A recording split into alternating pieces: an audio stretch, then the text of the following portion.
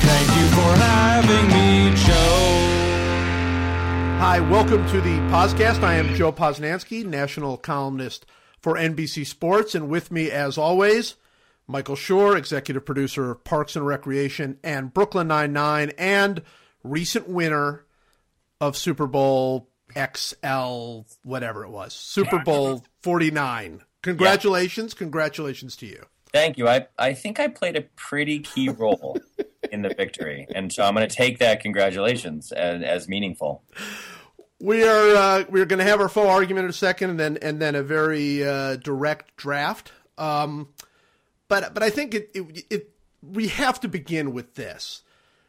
Boston, as a sports town, not as a wonderful educational place that it is, a wonderful cultural place that it is, wonderful people, all that. Boston, purely as a sports town, must stop doing this. Do we not feel like, I mean, even you have to see this is just absolutely ridiculous. Oh, it's absurd. It really is. And, my son is almost 7 years old, and he's now very casually witnessed, a World Series championship, like an afterthought World Series. That's their third. Who cares? And the Patriots have played in 4 championship games and won the Super Bowl. And, when he won this, I was at the game. When I came home, I was saying to him, like, were you excited? And he was like, yeah, it was so exciting and whatever. And then, just life went on for him as, a 6-year-old who just his team wins the Super Bowl. And if he cared at this point about basketball or hockey, he would have also seen a Stanley Cup and a fairly recent NBA championship. It's really insane. I'm acutely aware, and I've said this before, I and most Boston sports fans are acutely aware of how absurd this is and how we'll never have it this good and how most cities will never get close to this. And we feel incredibly lucky. It really is. It's an amazing run that, there was a sign. You actually sent me the link to a photo of a kid. What did it say? It said 13 years old, 11 parades. Is that what it said? Or 9. Maybe it was 9 parades. I can't remember how many parades it was. But. Yeah, it's 11, right? It's 4 Super Bowls, 3 World Series. I guess it's 9, right? It's 4 Super Bowls, 3 World Series, a Stanley Cup, and an NBA championship. That's insane. I said to my friends who were Patriots fans after 2003, after the second Super Bowl win, this team never has to give me anything again for the rest of my life, and I'm perfectly happy. The fact that they won 2 Super Bowls in 3 years felt like this is it can't get any better than this. I don't care if they ever win again. And since then they won twice more, and the Red Sox have won 3 times, and it just keeps going. Eventually Brady will retire and Belichick will retire, and eventually, the Red Sox will have a fallow period, a sustained fallow period, and whatever, and it'll be fine. Everyone will be fine with it because of what's gone on over the last 15 years. It's amazing, and it really is amazing that it has come precisely at the time that New York sports has just fallen off the cliff. I mean, just completely, obviously the Yankees did win in 2009. That's not that long ago, but it's so bad now in New York for all sports teams other than the Islanders, which, is nobody even knows where they're going to be playing. It's so bad. It's so bad for them right now. And of course, nobody outside of New York cares. I mean, I'm not saying that there's a feeling of sorry for them, but with the Yankees really on the decline, the Mets just being kind of the Mets, the Giants and Jets both having dismal seasons, the Knicks being maybe the worst team in the NBA. It's really is. There is some sort of weird counterbalance thing going on with Boston and New York, where it's only one can be happy, I think. That might be right. It might be there needs to be balance in the force or something, right? But, it'll turn around for New York, obviously. They have the 2 things that you need to have sustained success, which are a ton of money and a very large fan base who cares. And, the Knicks is tricky because as long as Dolan owns that team, I don't know how they really climb out of the hole. But the Yankees, even the Mets have great young pitching now. The Giants, they either are terrible or win the Super Bowl. It's really weird. Like the Marlins. Yeah, and the Jets, who knows what's going to happen to the Jets, but the Jets, if they had a quarterback during Rex Ryan's run, Are you telling me they wouldn't have won the Super Bowl? Of course they would have. Like he's a genius, that guy. He had an amazing defense. They had the best defense in the world. That defense carried Mark Sanchez to 2 AFC championship games. I think it can turn around pretty quickly, especially in the NFL, where you can go 5-11 and then be in the championship game the next year. Like, it's not quite like that in baseball usually, although ironically the Red Sox just went worst to first to win again. So it's a lot tougher to do in other sports than it is in football. I think if you get a great quarterback, the Colts are going to be in the playoffs every single year, barring injury to Andrew Luck, for the next 15 years. And so it's really about getting a good quarterback. And if they get a good quarterback, if any of those teams gets a good quarterback, then they can be right back there in the hunt. So, by the way, the real bottom line here is, like, I couldn't be happier. I think that's what we're getting from this. Yeah, I'm trying to, like, be rational about this and everything. But as a fan, New York stinking and Boston being great after my entire youth growing up in Hartford was the opposite. It couldn't be better. It really couldn't be better. And I'm going to allow myself a small amount of happiness for the flip side of the coin that currently keeps coming up heads for me year after year in every single sport. Yeah, as well you should. I mean, what are you going to do? Not enjoy it? I mean, this is what it is. So, all right. So we're going to have our faux argument, and our faux argument is going to be built around the Super Bowl. We were both there in different places. You obviously were there in the stands cheering, and I was in the press box doing whatever it is we're supposed to do up there. Right. And so here's my question to you. Okay, we all know, and I think we can all agree on this. We all know that Bill Belichick is a big fat cheater. Okay, so that's a given. Okay, we start with that. So my question to you is, when do the rumors begin about Hypnosis Gate? Because I'm convinced that some sort of hypnosis came over Pete Carroll for that last play, and I know Bill Belichick did it. I don't know how he did it, but I know he did it, and it was cheating. I do believe that, and I think it's going to start. So the last play, you're in the stands watching that Pete Carroll. I don't even know how you would even describe it. What's going through your mind? Well, first of all, in politics, you're taught to basically, when someone presents a question that's a trap, you're taught to basically reject the premise of the question first, instead of trying to answer the question, because by answering it, you seem to tacitly be giving legitimacy to it. So Bill Belichick's not a cheater. Of course he's not. I'm joking. But even though I know you were joking, here's my defense of that play call. Okay. I think that the way he explained it, and by the way, I'm not a huge Pete Carroll fan. I am frequently sending the animated GIF of him smacking on his gum in a super cocky fashion to all of my friends who are Seahawks fans whenever they annoy me. And I'm not a huge fan of his as a dude, but I thought he was incredibly.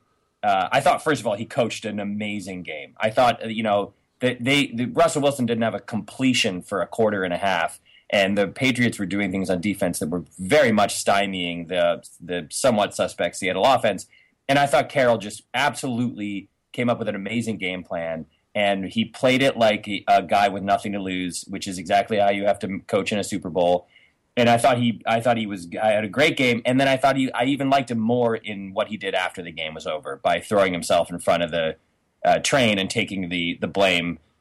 His offensive coordinator threw his receiver under the bus, which wasn't super cool. And I thought the way Carroll handled himself by that was great. I don't think, from what I can tell, I don't think he quite actually explained himself as clearly as I think what he was trying to say. They came out, they had 3 plays left and 1 timeout in about 30 seconds, right? So the defense of the play to me is you come out on second down, and the Patriots are in a goal line defense. They eventually switched to goal line 3 corners. That's when Butler came into the game, was when they realized that there were 3 wide receivers. You've come out in a 3 wide receiver offense, right? So in that situation, you have a preternaturally cool quarterback who rarely makes mistakes, NFC Championship game notwithstanding. He rarely makes mistakes. And you have 3 wide receivers, and if you run the ball, you're running into the teeth of a goal line defense. It's not the craziest thing in the world to me to say, like, okay, on second down, I'm going to call a pass play that's worked for us many times in the past, and if it's incomplete or we get stopped, then the clock is stopped and we run it twice with Marshawn Lynch. That's not the craziest thing in the world to me. It's not like, I think it's very easy to say, and for obvious reasons, you have Marshawn Lynch, you need 1 yard, give the ball to Marshawn Lynch. But part of coaching in the NFL is zigging when people expect you to zag and vice versa.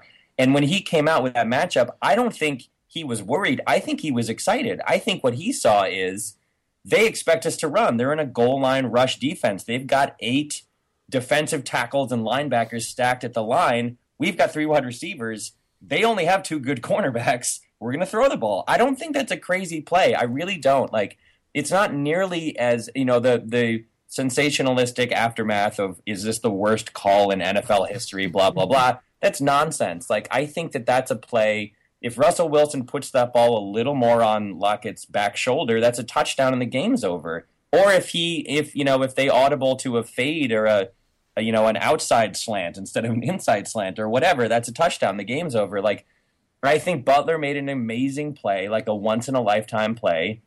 And I think the play call was like, at least 30% defensible based on the alignments. That's all it is. That's all football is like seeing what your opponents are doing and trying to adjust. And I think that he saw 8 guys at the line of scrimmage and thought like, oh, I'm going to throw the ball. I have a great quarterback. I'm going to throw the ball. I don't think it's that crazy. How do you feel? Well, I agree with you to a point, to a certain point. Here's what I think. I mean, I think all of the things you said are right, and I think there's another element, which is because they only had 1 timeout left, if they were going to run 3 plays, they were going to have to throw on one of those plays in order to do it without the time. So you're either running on second down, or you're either passing the ball rather on second down or third down, assuming you don't get in on one of those plays. So in that sense, yes, it's defensible in the way that you describe it, which is, okay, look, we're going to have to pass on one of these downs anyway. We're not going to get a better passing matchup than we have here in second down. They put in the 3 receivers, so they were putting it into a position where they were going to give themselves that passing option. When the Patriots came out in their goal line anyway, I think it was an automatic pass in some ways. Right. And so it's defensible along those lines. However, in my opinion, not defensible to send 3 receivers out there in the first place. You have to score the touchdown, and you have to give your best player. Look, you can absolutely say Marshawn Lynch could have gotten the ball, and even though he doesn't fumble, maybe he fumbles. I mean, right? I mean, there's things can go wrong, and you don't make calls based on the once in a lifetime that Russell Wilson's going to throw an interception on that play. Right. I mean, I get that, but what I don't believe you can ever overcome is this is the Super Bowl and it's to win or lose it. And I think they were way too worried about the clock. I think they were way too worried about matchups. I think they needed to put the ball in the end zone, and their best chance to do it was to put Marshawn Lynch the ball, in my opinion. I think you're right. Ultimately, like I said, I think it's 30% defensible. I think that, ordinarily you would say, try to catch them by surprise or whatever, but really the maxim that holds true the most often for almost any sport is in a situation like that, you give the ball to your best player, right? Like that, you give the ball to Jordan or you give it to Kevin Durant or whatever. And Marshawn Lynch in that situation is your best player. And I don't think there's any, X's and O's kind of evaluation that would ever get me to say that I think it was a better choice to throw the ball than it would have been to just hand it to a guy who cannot be tackled by other human beings. If you give the ball to him and he's stopped, you call a timeout, and then you probably call 2 plays in the huddle. The first is another running play to Lynch that if it's stopped, you run to the line and you have you roll Wilson out to the right and you drag 7 tight ends across the middle and hope that one of them is open or something. And I think that would have been better. Like I do think it would have been better, but I also don't think that it was 0% defensible. I think that I get why he did it. And I think that he, next to Marshawn Lynch, your next best player is Russell Wilson. And I don't think it's a crazy idea to put the ball in his hands and leave him with the decision because he's an incredible quarterback who makes incredible decisions and never takes sacks or rarely, and has great scrambling ability. And so on that play in that situation, the only thing I'm really trying to say is I think it was far from the worst call in NFL history. I don't think it was the right call, but I don't think it was the worst call. Well, I mean, no calls come to mind that were as significant, right, or as important. Yes. I mean, you're only once in your career you can have one play to win or lose the Super Bowl, right? Yeah. My feeling on it is that there are numerous layers that I disagree with. So the decision to pass is one decision. The decision to run that particular play where you don't put Russell Wilson in motion, don't give him the option to run the ball in the end zone if he's open, is another. To cut off really kind of half the field the way they did with that play is another decision. So I just felt like in a large, if you put it all into one bowl, it was pretty bad. I mean, it was pretty bad football. And I really think it was, he said, like, well, you guys can say we're overthinking. I think they were overthinking. I think that's exactly what happened. I think if that's a regular season game in October against the Atlanta Falcons or something, people will still make a big deal out of it. On TV, they'll talk about, and they throw it and intercepted. But it wasn't. It was the Super Bowl, and if the game was on the line, the Super Bowl was on the line. Legacy of this team was on the line. Everybody knew how big a moment it was, and in that moment, you let Jimmy Chitwood shoot the last shot, right? I mean, that's the thing, and you'll never get that back. And look, it easily could have been an incomplete pass. It easily could have been a touchdown. It easily could have been anything. But and by the way, Malcolm Butler will never get enough credit for that play. It's almost inhuman what he did. It really is. Like, the more you watch it, the more unlikely it seems. Right. It's like it has the reverse effect on multiple watchings where I keep watching it expecting to understand how it happened, and the more I see it, the less I understand how he jumps that route. I mean, that's a route, by the way. That's obviously a short yardage route, but that a version of that play is being run 20 times a game. Sure. It's just a little pick play where the one guy drives his guy backwards and creates a little space. And to have the ability to recognize it so quickly, and he commits so early that if that play, if Lockett breaks off, takes one step inside and heads into the flat, then he's open by 40 yards. Right. And it's one of those kind of instinctual, athletic, just recognition plays that you just dream about. It's like, I mean, if that were the series finale of Friday Night Lights, you would have been like, it's a little cheesy, but I get it.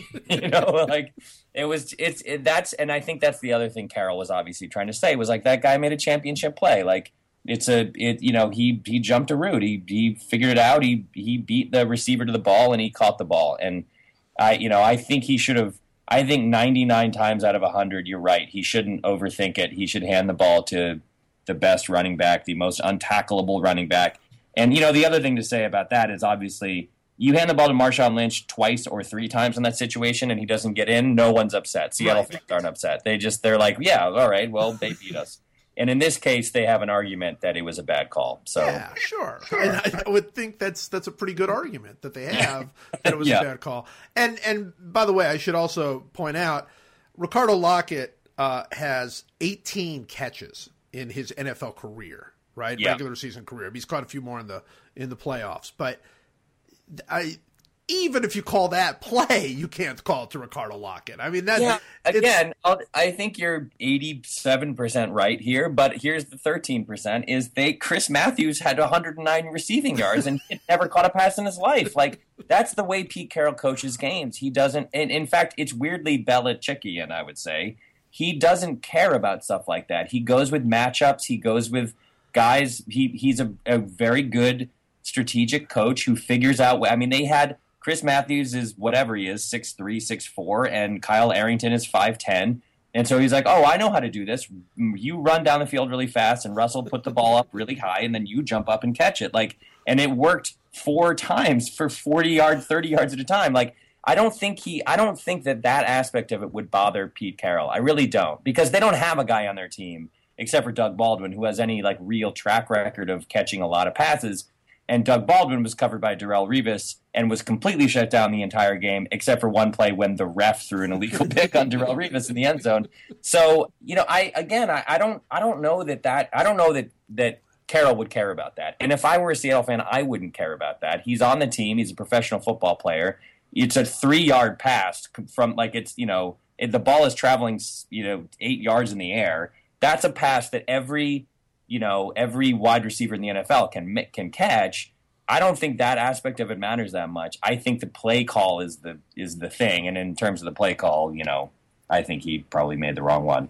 Yeah, well, I think he probably did, and I would disagree with you to an extent on the Lockett thing. First of all, the Matthews stuff, what it reminded me of was, why haven't they done that before? Why? He was 6'3" like last week, also, right? I mean, so and really fast. So I didn't get that, but more to the point, it did come down to. I mean, I don't know that Randy Moss or Jerry Rice or anybody else makes a huge difference there, but Ricardo Lockett got knocked off that ball he did not. I don't agree with the offensive coordinator throwing him under the bus like that, but that wasn't without any substance at all. Lockett really did not make a good play on that ball at all. You're right, but the guy who makes a stronger play on that ball is like Dez Bryant, and they don't have Dez Bryant. That's true. Team. They don't have a guy who's 6'3", like 245, giant, giant frame wide receiver. They just don't have that guy. So that's why you don't call that play. Yeah. Well, there you go. That ultimately, you're right. And I'd also like to point out it's now been 15 minutes, so we should end our faux argument. But this may be the first time that the faux argument actually was kind of a real argument. We kind of disagreed on that. Yeah, we kind of disagreed. Yeah, by between 13 and 30%, we kind of disagreed on something. It's amazing. All right, so let's go on to the draft then. It's time to go to the draft. Well, it's past time to go on to the draft.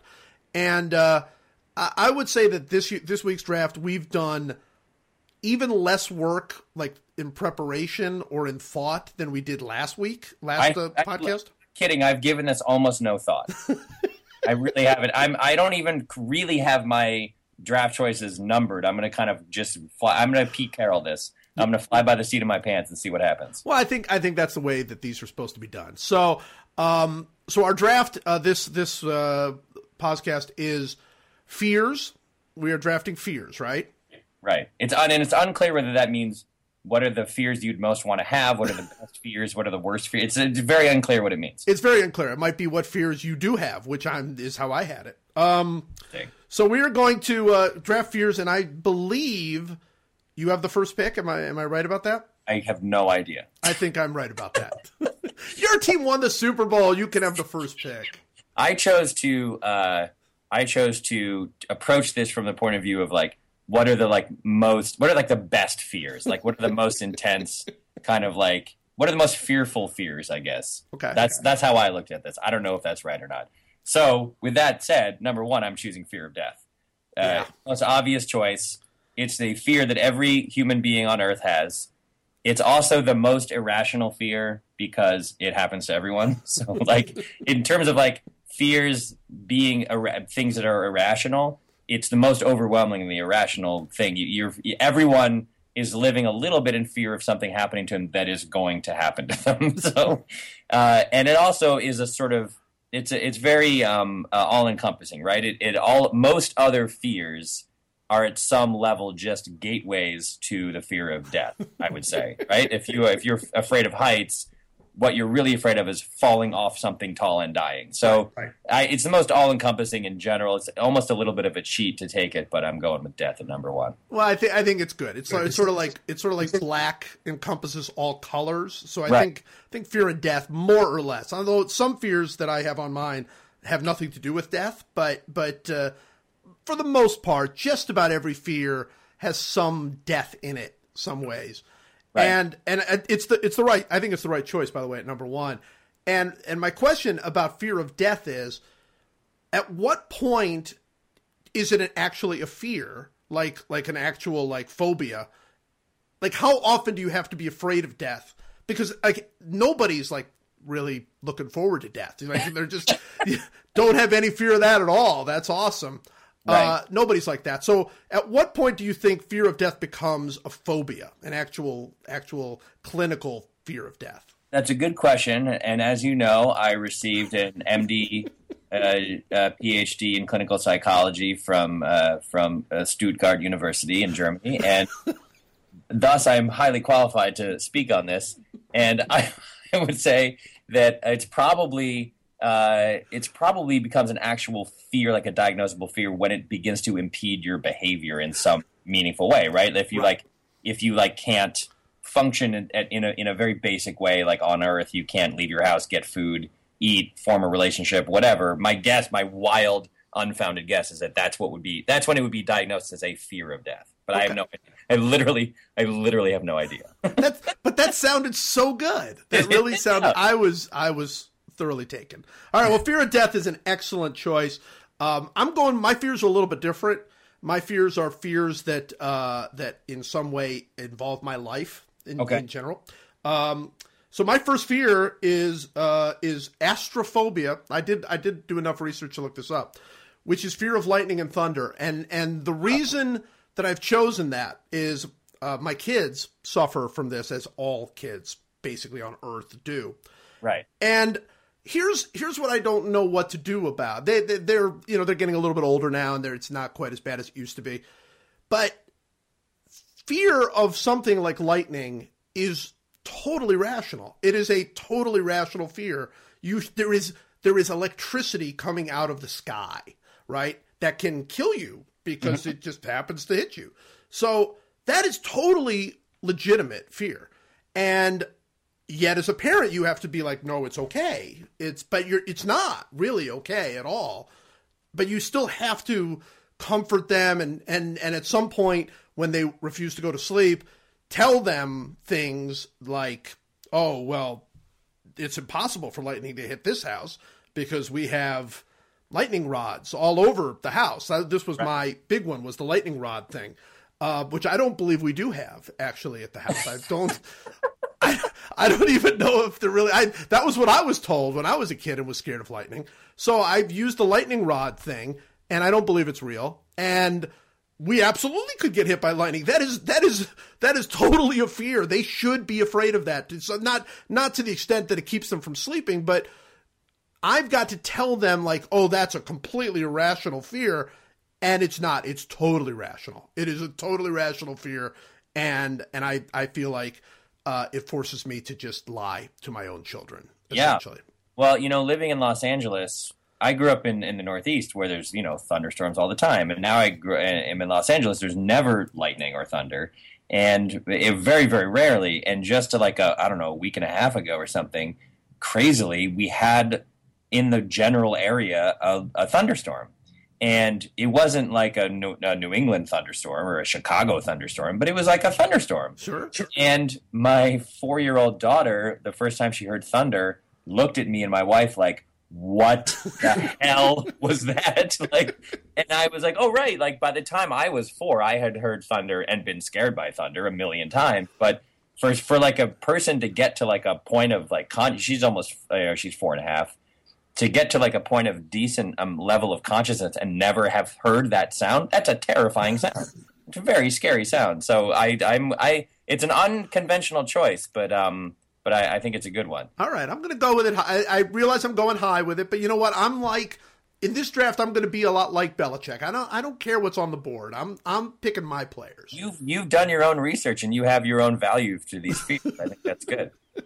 My number 2 fear, which is very personal to me, is I'm going to classify it as global pandemic, basically like a virus or essentially what it amounts to actually is the breakdown of society. That's a big fear for me. Like the virus that gets loose, or the massive earthquake that sort of like causes everything to just go into like Blade Runner dystopia. I don't know how to describe it, but I have this. I have worked on Parks and Recreation now, where I'm actually currently editing the series finale, so it really is like the end of something right now. And we've had this debate in our writers' room. If like the earthquake hits or the virus gets loose and like society breaks down, what do you do? Do you go find Chris Pratt or do you go find Nick Offerman? Those are those two actors who are on the show. Chris Pratt is like first of all, he's a superhero. He plays Star-Lord in the Guardians of the Galaxy, and he's going to be in Jurassic World, like fighting dinosaurs. And he's an active sportsman. He goes hunting all the time, and he's like just a big, strong, like charismatic leader type. And so some people are like, I go find Pratt. Pratt will get me to safety. Other people would think, I'm going to go find Nick Offerman. He can like build me a canoe and float me to safety. And it's now not. It was obviously a joke conversation we were having, but now I think I think about that all the time. I think about like Nick likes me. Nick will save me. If the global pandemic comes, I'm going to grab my wife and my kids, and I'm going to go to Nick Offerman's house and just hope that he has an extra canoe, and he can help me like forage off the land while society just collapses around me. I am totally with you on choosing Nick Offerman over Chris Pratt if the world comes to an end or is coming to an end, which was exactly what I thought I was going to say during this podcast. There's no question. This is sort of my version of that fear. My version of that fear is everything breaks, everything. Because I don't know how to do anything, and I don't know that anybody else does. I mean, there are people like Nick Offerman and my dad who can in order to fix that, you just turn this and move that. I can do nothing. I have no skill on that level whatsoever. So if everything breaks, I mean, if my computer breaks, I'm completely useless. I have no way to even know how to fix that, much less anything else. So definitely you want to go for the person who knows how to like survive, right? Yeah. I think that's the right call. But the larger point, though, is that I think about the global pandemic breakdown of society a lot, and it's a very scary thing. Like, and what it amounts to in practical terms is exactly that. It's like when there's like a blackout in my neighborhood, I'm completely useless. Like I don't know where the flashlights are. I don't know where the go bag is. I don't know where the candles are. I can't light them. The matches are soggy. I mean, it's a disaster. So that the idea that like there would be that, but more serious, is terrifying to me.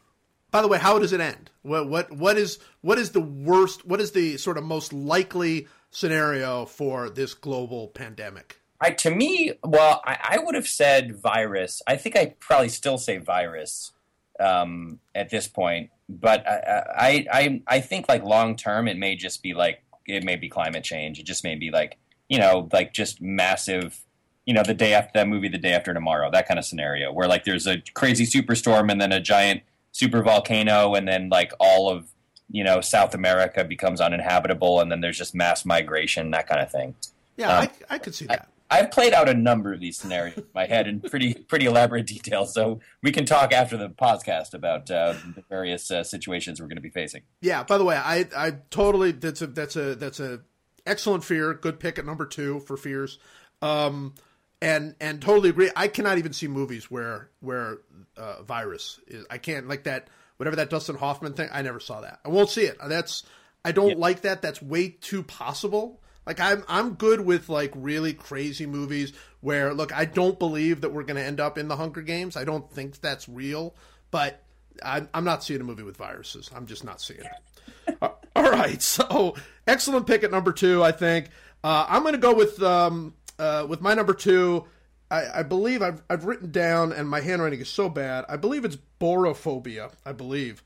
No, I'm sorry. Borophobia is the fear of gravity. Sorry about that. Yeah, that's not a fear, by the way. I'm scared of everything. That's not a fear. Fear of gravity. That's not legitimate. Gravity's not going anywhere. I'm going straight out with the fear of failure. I think it's like it's probably the most devastating fear, like in real time. Like all these other fears are, fear of death obviously is much heavier and bigger and all that. But fear of failure is like everybody's got it, like I think for the most part. And it's just pretty devastating. It sort of keeps you from doing anything you want to do because you're afraid that you're not going to be able to do it. And it's another thing I see in my kids. I mean, it's definitely in me. I've got a huge fear of failure thing, which is why I do nothing at all. But like in my kids, like they'll be like, oh, I don't want to do something fairly, routine. I don't want to roller skate because I'm going to fall. And it's to say, well, it'll be fine. You will fall, but it'll be fine. And they don't see it. They don't, and it's very difficult to overcome that fear of failure that just drives through you all the time. And there's nothing really funny about fear of failure, but it is definitely it's a dominating fear. No, it's a good choice because it is a thing that is shared. It's shared by basically everyone in the world except for certain professional athletes. And some of them have a intense fear of failure, but there's some. I think the reason that some of those athletes are successful is because they just have managed to drive that fear away. Like I think, like Dustin Pedroia, I think, like for example, just is like I'm going to succeed every single time. And if he doesn't, it just makes him angry. It doesn't make him scared that he's going to fail again. It's a good one though. It's sort of like death. It is an all-encompassing, big picture fear. So good choice. Well, and you brought up athletes, and you're right. Look, some athletes are just born without it. And I think you and I talked about this at the Super Bowl. Actually, Joe Montana in his most famous sort of scene, if you're making a movie of his life, is right before the Cincinnati Bengals final drive to win the Super Bowl. He's in the huddle, and he turns to his teammates and he goes, "Oh, look, John Candy," and everybody kind of looks in the crowd, and John Candy was there, and everybody laughs and whatever, and everybody relaxes and they go on the drive.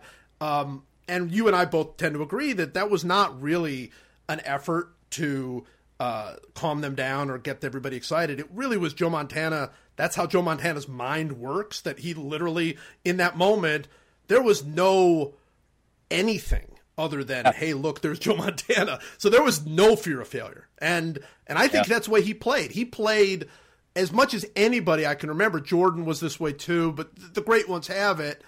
There is no fear of failure. None. Not even like probably the amount that everybody should have in their lives. Yeah. Just completely gone. No fear of failure at all. Yeah, it's probably a key component to a lot of sort of championship caliber athletes, right? It's like you don't, it's what keeps you from hesitating at key moments from doing what you've practiced doing, right? Absolutely. Oh, I wish I had that. Okay. I'm going with number 3. I'm going with something that actually is personal to me, very personal, which is the fear of getting lost. I have the worst sense of direction. It's not even true. I have no sense of direction. I don't have the worst. I do not have it. It's not a part of my brain that is active in any way. And like I lived in Manhattan for 8 years, and Manhattan, as you may know, is a grid of straight lines with numbers. with numbers. With literally just numbers. I got lost constantly. Just constantly. Every time I came out of a subway, it would take 5 minutes for me to like look around. Am I in the northeast corner, the southeast? What? Like I would always just go. I got to the point where I would get out of the subway and I would just walk straight in some direction, like I knew where I was going, just because I needed to get to the next street to see if I was going the right way. And almost every time I wasn't, and I would have to turn around and go back the other way. And then I moved downtown. And I lived close to the West Village, which is not straight lines. And there was more than one occasion when I would exit a bar, usually at about 3 a.m, and I would be like, "Well, now is the time of the evening where I wander aimlessly for 90 minutes until I find a street that leads me home." And I don't know now that I live in LA what I would do if I didn't have GPS in my car or a map on my phone, because I drive the same 15-minute route to and from my house to work every single day. I have for 7 years. And if I have to drive even one other place other than those 2 places, I get lost. And I'm not exaggerating. It's not like this is not a comic exaggeration. If I have to drive one other location from my work or from my home, I will get lost. And so, and that's a real. It's not even a fear for me anymore. It's just a sort of fact of my life. But I remember when I was a kid, because I had this, I did have a fear because I was extremely bad at navigating. Anytime I was like on a camping trip or any place where it was unfamiliar to me, I was constantly afraid because I knew that at some point I was going to exit a building, not know where I was, and get lost. It's a very scary feeling, especially for a kid. Well, you happen to be talking to somebody who I think has at least as bad, if not worse, sense of direction than you do. So this is actually a very personal thing for me because I'm married. My wife is from a very small town in Kansas, and there are not many advantages to growing up in a small town in Kansas. But one of those advantages is you are just automatically born, not just with a sense of direction, but you're a human compass, essentially. Right. When we got married, we moved into our first house together, and my father-in-law was helping me like take the couch into the house, and it was kind of getting stuck in the door, and he literally said to me, no, move it a little bit to your east. And he might as well have just been speaking. I mean, I'm not Magellan. I mean, I have no idea what east. I never know what east is. The sun could be setting. I don't know what east is. Never, not once have I ever known. If anyone goes, so you just get in your car, just go north. I'm north. Like, I'm done. I don't. And I also I feel like you have this too. Whenever anyone says that, I'm like, do you know what that means? How does anyone know what that means? Like or when people are giving me directions and they're like, so you go down this road here. And then you just head south, and you just go past this. Any one of those words, go past, go east, go south. Like look for this, look for that. It's like it's all. I might as well not be asking because it's all utterly meaningless to me. Because my brain, that part of my brain, is an empty black hole with just spider webs and cobwebs everywhere. Like it doesn't make any sense to me. It really is a very scary. I think it is a scary thing because you're right. You do cross a line where you no longer are afraid of getting lost. You know you're going to get lost. The question is, how long will it take you to escape the loss? And by the way, the GPS thing is incredible. I mean, I have like 12 of them now that I carry around. Like I literally have a backup GPS going in my car at all times, just in case the first and those GPSs could tell me drive off the bridge, and I would. I mean, I am following that GPS because there's no way I'm going on my own out there. There's no chance. Yeah, I know. And people will tell me when I say I have no sense of direction and that I rely heavily on my GPS, they'll say the same thing usually, which is like, well, if you don't use the GPS, you'll never learn your way around. And my response is, no, if I don't use the GPS, I will die in the wilderness. So like, I would rather never learn than die in the wilderness. It's a good fear. We share that one. So that's a good fear. With my third fear, I'm going to go with a very personal fear and one that doesn't have a name. And it's something very specific to me. I would imagine none of the four people listening to this will in any way be able to relate to this. But when I was just starting out as a sports writer, I was at a high school in a little nowhere town in North Carolina. And I came out of the game, and it was midnight or even after midnight, and my car was the only car in the parking lot. And when I got out to the car, I started to go in, and I looked in the back, and I'm like, man, the way my jacket is set up back there, it looks like there's a person sleeping in the back of my car. And then I realized there was a person sleeping in the back of my car. And I didn't have any, there was nobody around. It was dark. There was nothing to do except what I did, which I'm sure is the way that the police would tell you to do. Of course, there were no cell phones back then either. There was nothing that I could reach out to anybody. So what I did was I went into my trunk and I got my tennis racket out because it was there. And then I opened the door and I kind of poked the guy with the butt of the tennis racket. Not hard, just kind of like a little poke. And I'm like, hey man, I gotta go.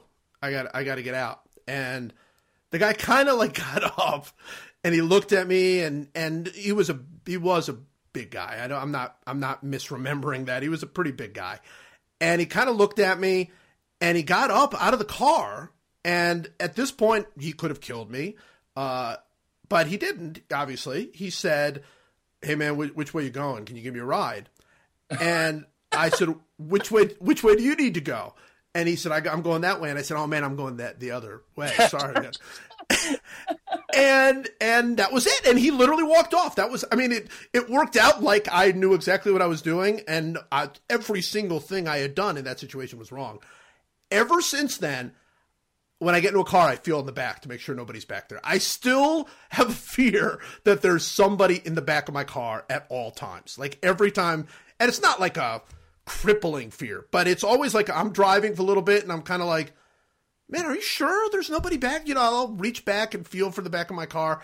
So that's weird. It's like a weird fear. And I don't know why. I mean, it was only, obviously it didn't happen more than once, but it has stayed with me. Now it's been 30 years. It has stayed with me where even now I'll be driving along the highway. Sometimes I've already checked and I'll be driving along the highway and I'm like, man, nobody's back there, right? I mean, there's just nobody, and I'll reach back. It's like very strange. I don't know why I would admit this, and I'm only admitting this because I know nobody's going to hear it. But yeah, that's a weird fear. There's no name for it, I don't think. It's weird, but it's eminently reasonable based on that story. Like I don't think anyone's going to begrudge you that fear. That's insane. It was insane. I like the incredibly simple, like Sesame Street way that you faked him out too. Of like, which way are you going? Oh, this way. I'm sorry. What a bummer. I'm going the other way. It really was very Grover-like. I really felt like it was kind of something, you know, and it feels like such a weird like dream because honestly, I mean, I was 20, whatever. I was 20 probably at the time, 20 or 21. And so we're really talking 25 years ago. I don't think I could do that now. I think now, of course, hopefully I'd have a phone now and I don't know what I'd do. I'd probably call the police or something. I don't know what I would do. But I wouldn't do that. I can tell you, no matter what, I have lived long enough now, I would not take the tennis racket out of the back, poke the guy, and like ask him to get out. Yeah, it's a good illustrative story about how dumb you are when you're 20, right? Like, like when you're 20, you see a guy, you're like, well, clearly the move here is to get a tennis racket and punch him awake. Yeah, that was a bad one. Guy in the back of your car at number 3, a real unexpected pick there.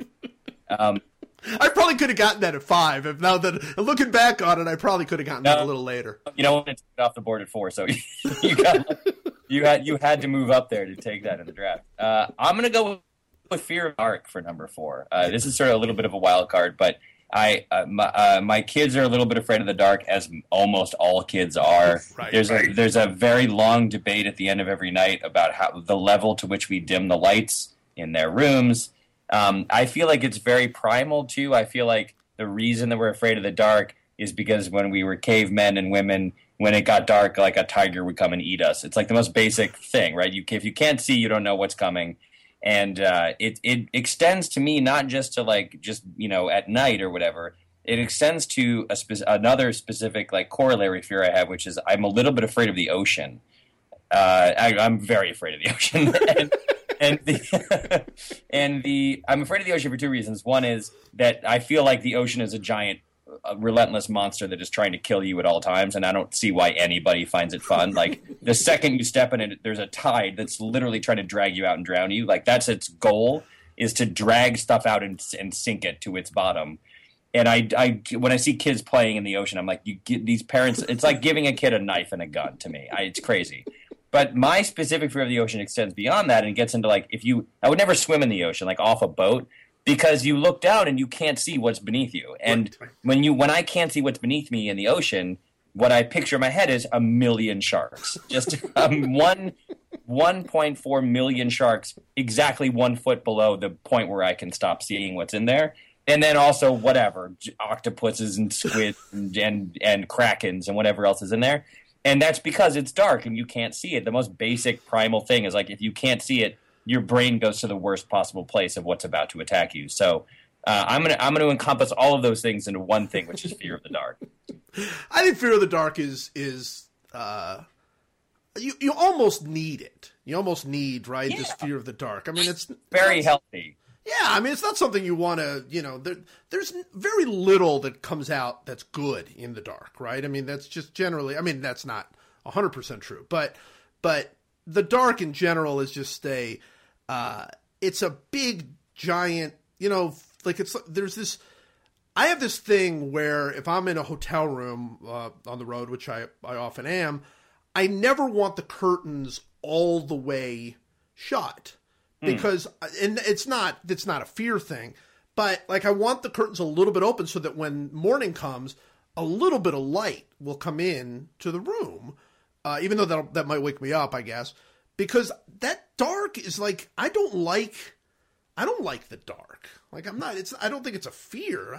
But why would I love it when it's bright, you know? Like it's like there's just a different feeling that you get. And I'm not even talking about the whole sunlight, energy, whatever, which is also, I guess, very real. But in general, yeah, not a fan of the dark. I don't know who is.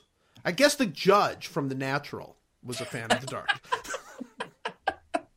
So there was that, I guess. But wow, you pulled that out effortlessly. I really did. And it just popped into my head at the last second too. All right, that's a good choice. That's a good choice. We're now going into now I think it's time for just stupid fears. Sure.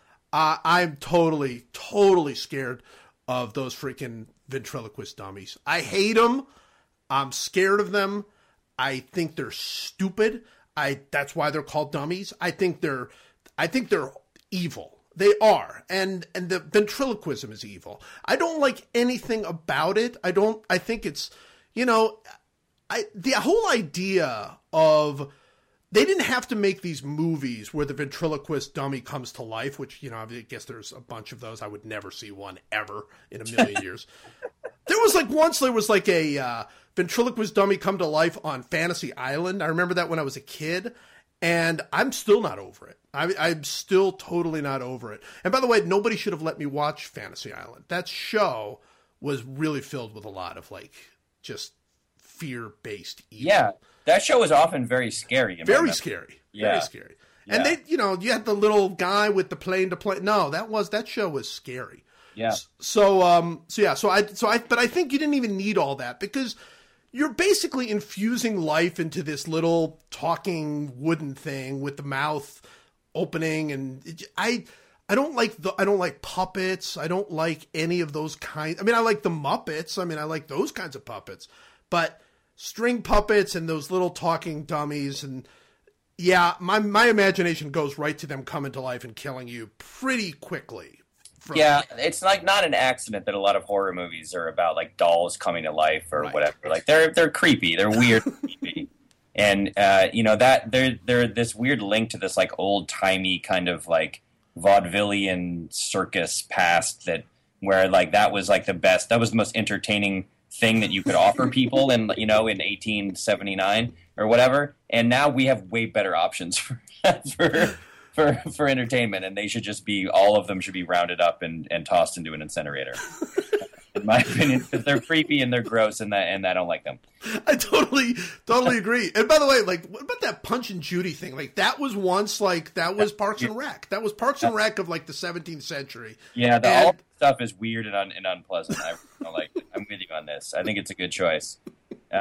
Yeah, I don't like wax dummies either. By the way, no. wax statue like Madame Tussauds.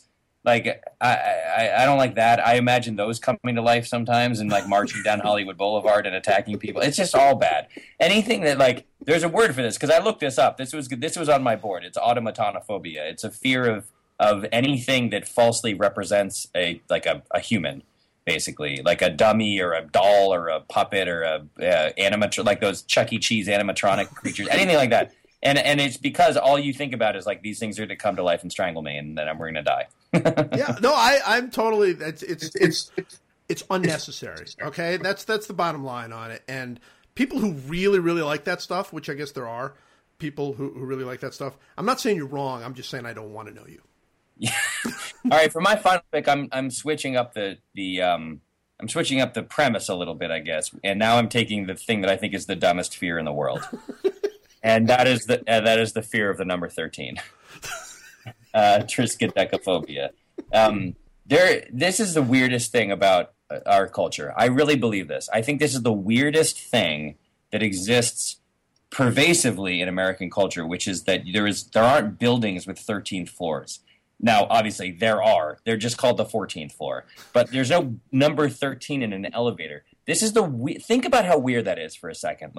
The number, we have all agreed that the number 13 is so scary, so portentous, and so full of bad juju that we don't allow our buildings to be labeled with that number. That is bonkers. Like people don't wear like uniform, like A-Rod wears 13, which maybe he's contributing to the problem. But when I was a kid, I remember thinking how stupid this was. I specifically requested number 13 in Little League because I was like, this is so dumb. Who cares? Why is this number weird? It's so, like, people who are not superstitious will refuse to, use the number 13 if they're dealt if they're given a number to Delhi and it's number 13, they'll throw it away and take 14. Like, it's so bizarre. And I don't even know at this point in 2015, like, what is the evidence for the number 13 being bad besides A-Rod? Like, literally, what is it? Who can point to something? There was a whole movie about it. There was a movie called The 13th Floor. Like, it's so weird. It's such a bizarre thing. And frankly, the reason I'm choosing this for my draft is I don't think anyone's actually scared of the number 13. I think everyone is taught to not like it. And then it's just kept going from whatever time immemorial. And now we're just accepting of it. I think it should stop. I think people should just say, this is stupid. This is the 13th floor of this building. Nothing bad is going to happen on the 13th floor that wouldn't happen if it were called the 14th floor. I think we need to move forward and end this once and for all. Are you with me? I am with you. I think of it as there are so many things that we look back through, hundreds of years where you go back and you go, boy, they believed that you wanted to sacrifice virgins to a sun god, okay? Right. And we go, man, that's so stupid. That's just so incredibly, it's harmful as well, but so incredibly stupid. And there's so many of those things that we go, boy, back then they knew nothing. And the number 13, probably more than any of them, because it is so saturated our culture, is absolutely as stupid. I mean, it is on that level. It is something left over from like the Dark Ages that we still do, and it seems to be. You're right. Nobody's afraid of it at this point. It's like we've sort of accepted, like, you know what? This is a part of what it is to be human, right? Yeah. This is. We have accepted this as sort of a tradition that we like, which is we're all going to be afraid of the number 13. Yeah, that we just accept it blindly that it's somehow bad, and it doesn't make any sense. It's not bad. There's nothing. It's just a number. It's two numbers. No one's scared of one. No one's scared of three. But put them together, and everyone's like, "Well, we can't engage in that situation." It's so crazy to me. And you're right. It's like it's literally not different from, hey, if we dance around in a circle, then the gods will make it rain. It's the same exact thing, and you're totally right that we think that these old superstitions seem so quaint and silly, and we're absolutely engaging in every day of our lives. Every time we get into a building and we want to go to the 13th floor and we have to press 14, we're engaging in the same exact kind of behavior. It's an excellent stupid fear, and a very good choice, number 5. I actually wrote down some stupid fears as well to go with my number 5 pick. Among those being fear of heaven, which that one, the fact that they had to like come up with a name for what that is, the fear of heaven, is so weird on so many different levels. I mean, you have to believe in heaven to be afraid of it. And if you believe in heaven, why would you be, that makes no sense at all. Yeah. Fear of hearing good news is like really a stupid fear. That's pretty bad, yeah. That I don't get. Fear of happiness is along those same lines.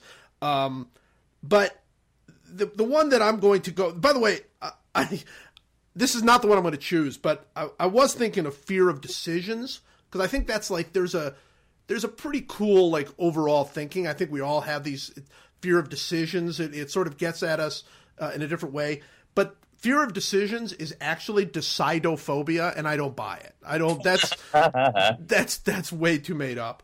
So, now, but before you give your final answer, where are you on fear of flying? Not at all. I have no fear of flying. I mean, have you ever? No. I mean, and it's weird because I fear of everything. I mean, really. I mean, I fear the ocean. I fear of snakes. I fear of spiders. I fear of basically everything, but not heights. And honestly, and you tell me, this is probably really stupid.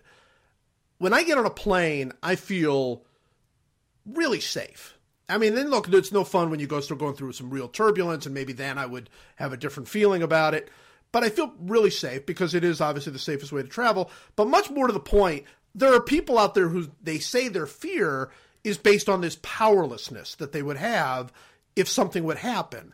And this is probably just a very bad part of my sort of well-being and thinking. But I don't want to be in power if things go wrong. I want a trained professional in power. There's nothing, including writing, that I feel like so confident in myself that I'd want lots of people to be like relying on me for like in order to survive. So I get on the plane and look, I don't want to think too hard about the pilots getting paid like $12 an hour or whatever, and maybe had a bad day and all of the various stories you hear. I don't want to think too much about that. In my mind, there is a trained professional at the wheel, or whatever it is that they use to fly the plane, and I want that person there. I don't want to be there. I'm happily giving my life to his hands and feeling good about it. Yeah, or her hands. Right, I feel the same way, and I have. I went through like a year of my life when I was like 25, when suddenly I was like a little afraid of flying, not cripplingly, and it came out of nowhere. I'd never been afraid of flying. And then it sort of went away. And I was like, no, right? Like, it was very weird. It was just, I don't know what it was clearly some other thing going on in my life or whatever that was causing me to be a little bit afraid of it. But it was never crippling. I never, like, didn't fly somewhere because I was afraid of flying. But I would just be, like, a little more nervous and anxious. And then after about a year, like 4 or 5 flights, it kind of disappeared. It's very, very interesting. Did you have a bad experience? No, it really wasn't a bad experience or anything. There was no reason for it. Like most fears, it was completely irrational. Someone did tell me on the back end of the year. Someone said to me like, I was talking about turbulence, and someone said like, just think of it like you're a boat and you're on water. Like that's what boats do when they're on water, right? They kind of bounce up and down because water is the thing that keeps boats like afloat. And I was like, oh. And then when we would go through turbulence, I would just picture a boat on water, and that really helped. And then it went away. I am afraid of boats, so that would not help me. I don't know. It's a really good point. It seems to me, if you think about it, we should be afraid of flying, right? I mean, there is no real conceivable explanation in our minds for why we are in the air, right? I mean, that's for a human being, that should be very scary and very, and then obviously you do it a lot, and maybe some of that goes away. But I've just never had that fear, and it's weird. It's sort of like I was given that one thing because you're afraid of everything else, but that you're not afraid of. So yeah. All right, so my choice, my last one is going to be a stupid one. I'm going to go with macrophobia, which is the fear of long waits, and I know that's really kind of like we've been talking about really crippling fear. The kinds of things that you act on or whatever. I don't think there's anything more in my life that I act on than my fear of long waits. I will not do anything essentially that will lead me to a long wait. So that will lead me to being way early at the airport. It'll lead me to making reservations well in advance of where I'm planning to go into dinner. It will lead me to leaving at a ridiculous time to avoid rush hour traffic, even though if I went in rush hour traffic, I would actually spend less time actually going to my destination. It does all kinds of things that it has this very big effect on me. And for a while there, I thought, well, this is just, nobody likes to wait. But I think now that I've realized that there is actually a fear of this, I think I have it. I think I do. I think I do not like... the idea of seeing a crowd, I do get this feeling when I see like a really crowded place and I need to go in there. And maybe it's a little bit of a fear of closed spaces or something. I don't know. But I see like a really crowded place and I'm like, oh my God, that's an hour wait. This feeling comes over me like they could be giving like the most delicious food ever made. I'm not going in there. There's no chance I'm going to wait an hour for anything at this point in my life. So fear of waiting, big part of my life. Here's the question though.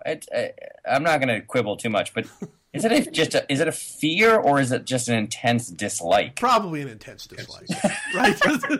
Yeah, I'm not afraid of it. Like, you know, right? You're not afraid that something bad is gonna. I guess you're like phobic can also just mean that you want to avoid it. So I don't know. I feel like it counts. I'm curious as to what the distinction between a fear and something you just don't want to do. Well, you're right. I mean, it's not. I mean, I will do it, and I will not be shaking the whole time while I'm waiting. So, but it is something that other people seem to have nobody likes to wait, obviously. Yeah. But other people seem to have much more of a tolerance for waiting on stuff. Like something is good enough at the end that they think it's worth the wait. And obviously we all do that. I do that plenty in my life where, okay, well, I'm going to the Springsteen show, so in order to get there, I'm going to have to wait and do all this. So I get it. But I really believe that I probably will go more out of my way to avoid that wait. Like, how are you on waits? Are you okay with a wait? I don't love them, but I have like very low blood pressure. And I don't get overly annoyed. I'm like fine in a grocery store or whatever. It's only really a problem when I'm with my kids, because your kids get so impatient, and then that makes you a little more impatient, and you're trying to sort of manage them too. But I don't know. I let my mind wander off, and I kind of like, you know, it's not a thing that drives me nuts. I have a pretty high tolerance for waiting in line. Well, that's an interesting thing, because I got to say, when I am actually waiting, I'm not like horrible. I'm not miserable, or, you know, I do the same thing. I'm not, you know, I'm there. Once I've accepted that I'm going to have to wait, right, I'm pretty good about it. I mean, it's not like the worst thing. So it's more anticipatory then. Yeah, right? yeah. I fear it. I think I do fear it. I fear waiting. And then once I get there, it's sort of like, you know, I'm still scared. I didn't put this in there. I'm still scared of needles. Like, I don't like needles at all. I'm always convinced whenever people talk about steroids and they say, oh, would you have used steroids? And I'm no chance I would have used steroids, and not because I feel like I'm morally any better. I'm not letting a needle near me. Yeah, but what about the cream and the clear, man? We've made advances now. You can do this stuff. I might have done that. I'm not saying I wouldn't have done that, but I'm not doing the needles. Plus, I'm not the cream and the clear. To me, I'm still not buying it. I'm no scientist, but I'm not buying it. To me, the steroids that we're talking about, man, you have to inject you, and I'm not getting injected voluntarily for anything. There's no chance. I have some interesting news. As you were just wrapping up, I crunched the numbers on our draft. Dead tie, an absolute dead heat. We each got 117.48 points. That's incredible. First time it's ever happened. That is really the first time it has ever happened. And it's the right draft for it to happen with. All right. Well, this was great. Congratulations again on your team's Super Bowl victory. And you were there to see it. That had to be. Is that the greatest sporting, like, live experience you've ever had? Unquestionably. Yeah. And again, reminding myself how lucky I am that my teams have been so successful. It just so happens I've never been at any sort of like, I've never been at like the final game of World Series. I've never been I was at the 2003 AFC Championship game in Foxborough when Ty Law picked off Peyton Manning 3 times and they advanced to the Super Bowl the year they beat Carolina. That was the next best compared to this, and that's now a very distant second because that was just a well-played game where the Patriots won at home. But this is easily the most sort of exciting and wonderful live sporting event I'd ever seen, so it was pretty special. We're going way too long, but I do have to ask you one last thing. Please. How sure were you that they were going to lose? 100.0%. I mean, this has been talked about to death, but the build-up for Patriots fans going into that game was it's the Tyree Stadium. Like, it's this is the stadium where the Tyree catch happened that denied them 19-0, blah, blah, blah, blah, blah. And so when Kurtz made that catch, which was at the opposite end of the stadium from where I was sitting, I was just like, well, I actually almost walked out. Like, there was literally no question in my mind.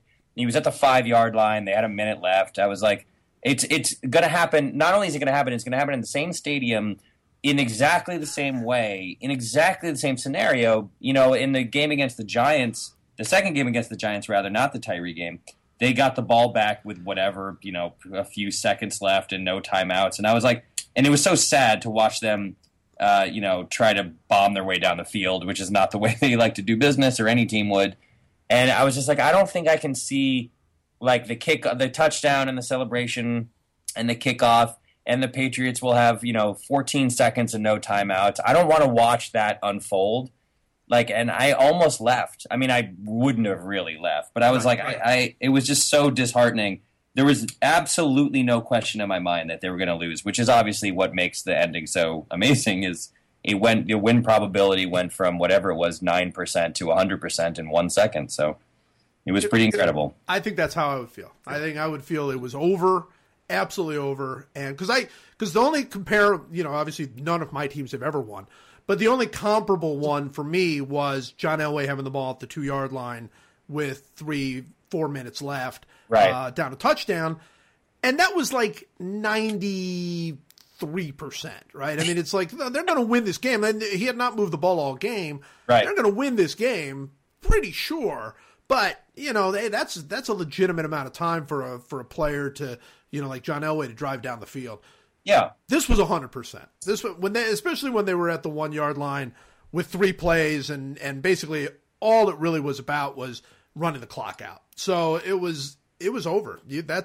You went from 100 to 0 in like 1 second. Yeah, it's really amazing. I mean, it really I don't know that there will ever be a greater swing on one play in the NFL. I mean, before this, it was the Titans and the Rams, right? But even that, it was a touchdown difference. That would have only tied the game. Tied the game, exactly. This was the end. This was it's over. Forget it. Go home. And it was pretty special. Yeah. Well, congratulations on that. The rest of the country hates you, and thanks again for doing this. All right. Thank you.